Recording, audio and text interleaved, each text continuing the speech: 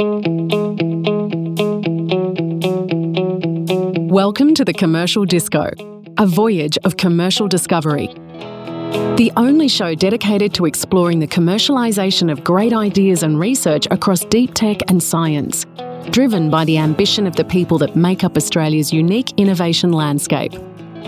We talk to the greatest minds about what is influencing their work and their insights into the ingredients needed to bring great Australian innovation to life.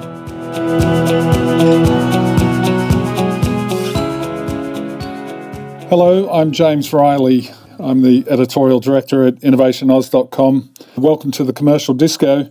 Today we're talking hydrogen. We're talking renewables. We're talking to Hysata, an Australian company that makes electrolyzers and based on a fundamentally new redesigned electrolyzer system. And I'm talking to Chief Executive Paul Barrett. Paul, how are you going? Yeah, James, good. Thanks for the invitation to talk today. Look forward to our conversation. So let's just step through very simply from the start. Hysata has rethought or redesigned the electrolyzer. Just tell me, electrolyzers have been around for a long time. This is not a new thing. So what's new? And just give us a sense of where Hysata's come from.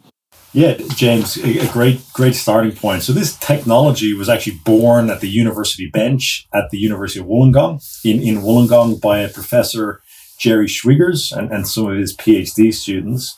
So they sought to look at existing electrolyzers and figure out what made them so inefficient. And during that essentially study, they figured out a couple of key levers they could pull to make electrolyzers significantly more efficient. And there's two real key innovations then behind the Hysata electrolyzer. The first is, instead of surrounding the electrodes by liquid and forming bubbles of liquid, we have targeted delivery of the electrolyte between the two electrodes through a membrane, much like a sponge, dipping a sponge in a sink and the sponge sucks up the water. So we deliver the water with this membrane sponge between the two electrodes. And then we form gases, and instead of the gases forming in a bulk liquid, they go off to the sides into gas pockets. So those two things, the targeted delivery of liquid between the two electrodes, really lowers the resistance of the cell, and not forming bubbles further lowers the resistance of the cell. And if you compound those two elements together, you really get a disruptive performance of an electrolyzer with unprecedented efficiency relative to incumbent technology. Just before we go back to the origins of that tech, what are we talking about in terms of a disruptive improvement? So we're operating at a 95% system efficiency. So this is stack, power, and balance of system. And that's 41.5 kilowatt hours per kilogram. And if you look at a incumbent system, it's around 75% efficient, which is about 52.5 kilowatt hours per kilogram. So it's really a giant leap in an industry that's been around for 100 years, because electrolyzers have been commercially available for over 100 years. And there's been incremental improvement over the last number of decades, but this is really truly a giant leap in performance that's got, most importantly, a lot of big industrial end users pretty excited about the implications that this efficiency has on their overall project economics. So an efficiency gain of that level obviously presents some potentially astounding commercial opportunities. I should have mentioned up front, big news for your company is your very recent, I think August, $42 million Series A funding raise. So when we look at the hydrogen market, can you just describe where we're at right now? Obviously, it looks like blue sky and green fields out there, but we're starting from a very, very low base. So what does it look like? What does the runway look like? And does a path exist to get to kind of volume production? Yeah, so firstly, it's probably worthwhile taking a step back when you look at hydrogen. So hydrogen today is a widely used industrial gas. There's about $100 billion of hydrogen used every year in applications from refining petroleum to make gasoline or petrol through to making soft margarine, right? So it's a really widely used industrial chemical, also used in polymers, so the plastic chairs we're sitting on, or the plastic in our cars, all use hydrogen today as in industrial gas. Now, the vast majority of that hydrogen today is made through natural gas as the feedstock. And when you make hydrogen that way, and the dominant way is called steam methane reforming, you have a lot of CO2 emissions. So what we're talking about using electrolyzer is making green hydrogen. So this would be emission-free hydrogen production. So you take an electrolyzer, the only input it takes is water and electrons. And if those electrons are renewable, the hydrogen you produce is green. So producing green hydrogen, particularly with a system like ours that's highly efficient, opens up a huge number of industries to decarbonization. And James, there's a big net zero story here. To get to net zero, we've got to electrify everything we can. But once you've electrified everything, there's still the hard to abate sectors that just can't be electrified. So think of steel manufacture, chemical manufacture, industrial heat and heavy transportation, that batteries and electrons can't actually physically do what needs to be done. So that's where you need a green energy carrier. And that's where something like hydrogen comes in. So if we make green hydrogen today, it's a natural replacement for all the natural gas derived hydrogen, as well as initiating a whole other range of industries in those hard to abate sectors. For instance, steel manufacture, so getting rid of the coal when making steel and using hydrogen as the reductive environment. Chemical manufacture, such as ammonia, which is a major fertilizer, and using green hydrogen instead of natural gas derived hydrogen. So there really is a huge need and commercial opportunity. And we really are in kind of like, I suppose, a green hydrogen revolution, where over the next number of decades on the path to net zero, this is going to be a huge industry, the size of today's natural gas industry, but producing renewable, clean, green energy carrier like hydrogen through an electrolyzer. So just before we go on to some of those questions of market, just back to that genesis of the tech. So it's come through the University of Wollongong, and I understand a CRC based at the University of Wollongong. Can you just tell me how they kind of operated together to result in this commercial enterprise? Yeah, it was around the University of Wollongong. It was actually under an ARENA project, so not a CRC. So ARENA had funded and do a wonderful job funding early stage research in Australia in the renewable sector. And that essentially funded the body of work that led to the genesis of the HySADA technology. And that technology set and those results, which were published earlier this year in a top-tier journal, Nature Communications, really set the ground, the foundations for what is the core of the HySADA technology. Okay, so fully funded now, obviously, with that Series A round, and originally funded through ARENA. Can you talk through, firstly, who the investors that came on board are, but who were the original kind of seed funders here in addition to ARENA? Was it publicly funded? Was there a mix of private funding and public funding? Yeah, so just to be clear, so ARENA funded some of the original work at the university going back several years. And in 2020, the company got seed funding, and in June of this year, we closed a pretty significant Series A investment round of $42.5 million. So in that Series A investment, it was Virescent Ventures, which is the venture arm of Australia's CEFC.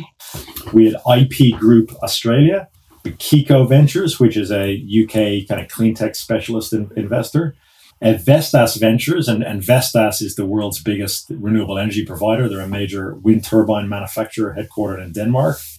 We had Host Plus, which is an Australian superannuation fund, and BlueScope Steel, which is a Illawarra-based steel company. So we really had a great international mix of venture investors and strategic partners and customers. So a really great mix of investors that really underscores the disruption that HySADA can bring to the green hydrogen industry. And so HySADA, your role in that value chain will be in the manufacture of these redesigned electrolyzers, or will you ultimately move up into production or building renewable facilities to charge one? Yeah, there's lots of optionality for HySADA with its business model, but certainly initially you're spot on. We're going to be the company that manufactures electrolyzers and ships those electrolyzers to companies or customers who then use those electrolyzers coupled with renewable electrons to make green hydrogen for their end use. So whether that be steel, chemical, energy export, industrial heat, so there's a huge range of end use applications. Over time, And it's hard to crystal ball gaze at this stage, but there is plenty of optionality to look further up that value chain and ultimately it could kind of supply the molecule. But certainly initially, very much in the electrolyzer manufacturing. So the role of investors makes it seem, it certainly looks like it's kind of built for a global potential customers from the start. That would certainly be the case, I take it. Yeah, well, green hydrogen is a global industry and global need. So yeah, we're thinking very much global from day one, and how we interact with multinationals around the world around our technology, and getting really tremendous incoming interest from all the major corporates globally who understand the significance that our 41.5 kilowatt hour per kilogram system has on their project economics. So we're getting a ton of traction globally, and absolutely planning to operate globally from day one from our base in Australia. So from a green hydrogen perspective, and even from a perspective of retooling industry to an extent, not just here in Australia, but across the world, obviously, where are we up to with that? I mean, we've talked about Australia being potentially a green energy superpower and exporting hydrogen. It doesn't seem too far off in the future, but we've yet to really see that happen. What is that pathway and what is the time frame that you can see, and what kinds of partners need to come on board to make that a reality? Yes, so you hit a really great point in that question. So I will come to your question, but I need to re-emphasize the point you made around Australia can be a green energy superpower. This really is the decade that Australia needs to firm its position globally as that green energy superpower. So we've got the natural resources, abundant wind and solar resources, some of the best in the world. We've actually got a lot of the raw materials that we mine and export that can actually be used to make electrolyzers. And so this is essentially Australia's race to lose. There's lots of countries going after green hydrogen, but none are as blessed with the resources that we are. So it really comes down to companies like ours and government and Australian government to really capture the public's imagination and get this industry to scale so that Australia doesn't get left behind. And, frankly, we're in second or third place already, and the race has barely begun. So we've kind of got to raise our game as a nation to really make sure we capture the value and the employment of the export dollars that this industry can bring. As I mentioned earlier, the scale of this industry is truly mind-boggling. It's the size of today's natural gas industry, but Australia could be manufacturing the equipment that makes this natural gas replacement. We can make it at home, driving, employment, jobs, innovation. So a lot of work to do to get that industry to scale in Australia. Sorry, just before you go on, can I interrupt you just for a minute? You talk with some urgency.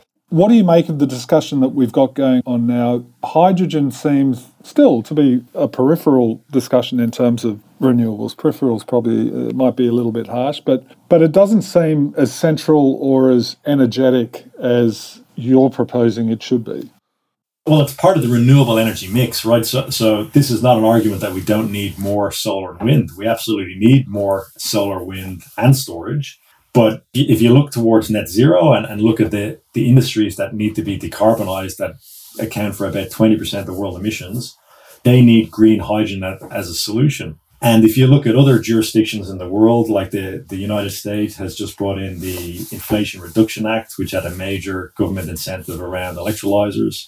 And France, a country of similar scale, economic scale to Australia, has just rolled out a €2 billion package for electrolyzer support. So while it mightn't be tip of the tongue in Australia, it very much is front and center in other jurisdictions around the world. And that's why maybe the urgency in my tone of voice is not that Australia is doing terribly. It's just we're not at the front of the pack.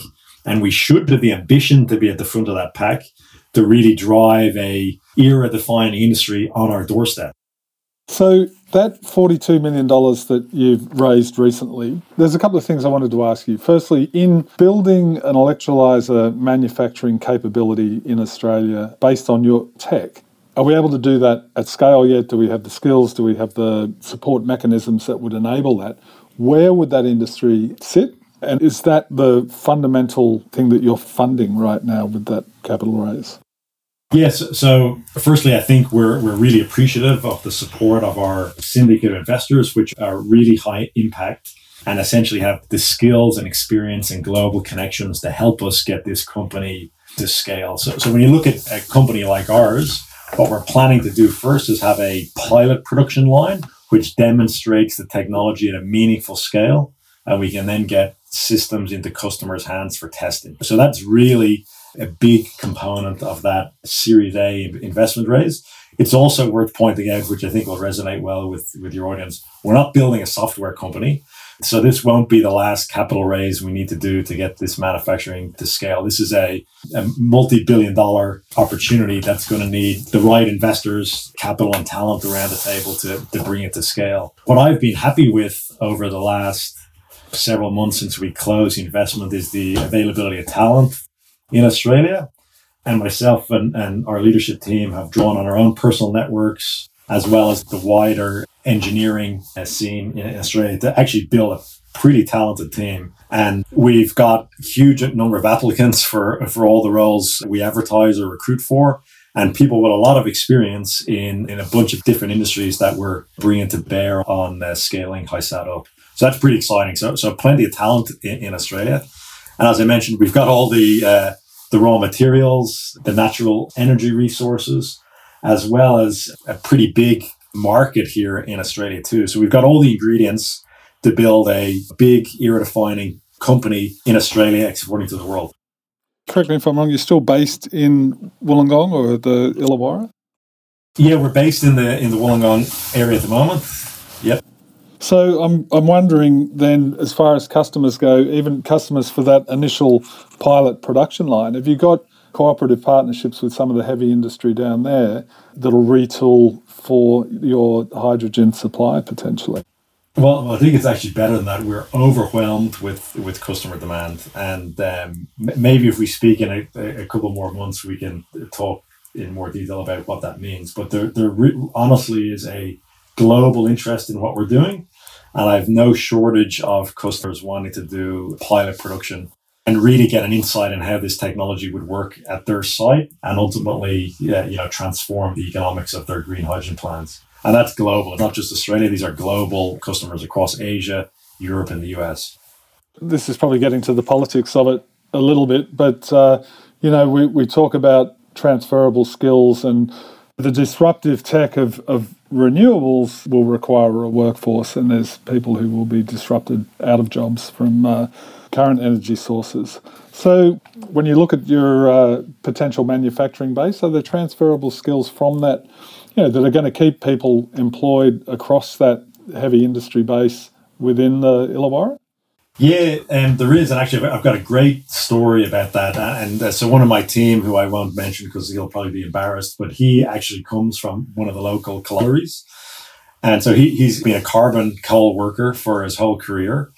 And he's been working in underground coal for a decade in and around system automation, system safety. And those skills were directly applicable to what we're doing today. So what we need are bright, smart, hardworking people that are easy to work with, and that forms the backbone of any good organization. And we should have plenty of that in Australia for sure.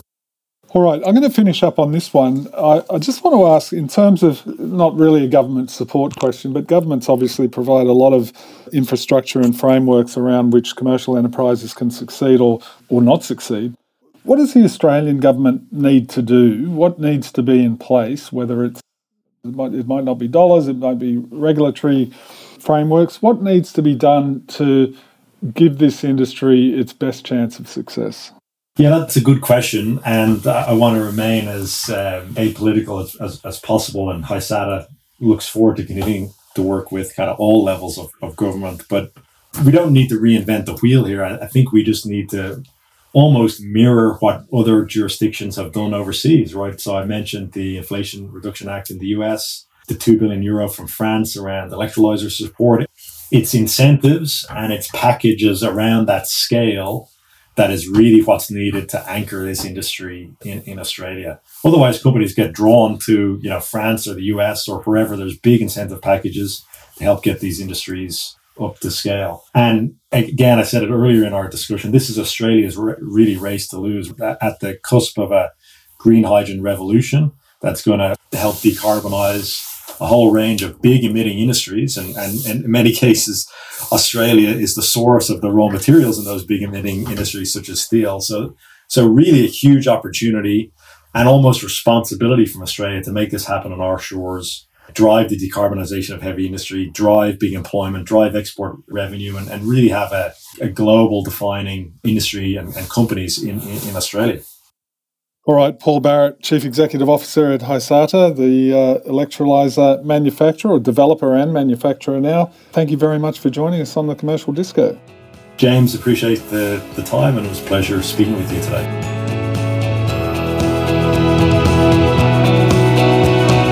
We hope you enjoyed this episode of the Commercial Disco podcast. Please like, subscribe, and leave a 5-star review wherever you heard us.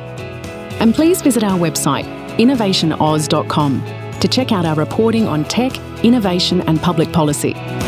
You can also follow us on social media to ask us any questions or to suggest a guest for the show. Until next time, this is the Commercial Disco, wishing you a great week ahead.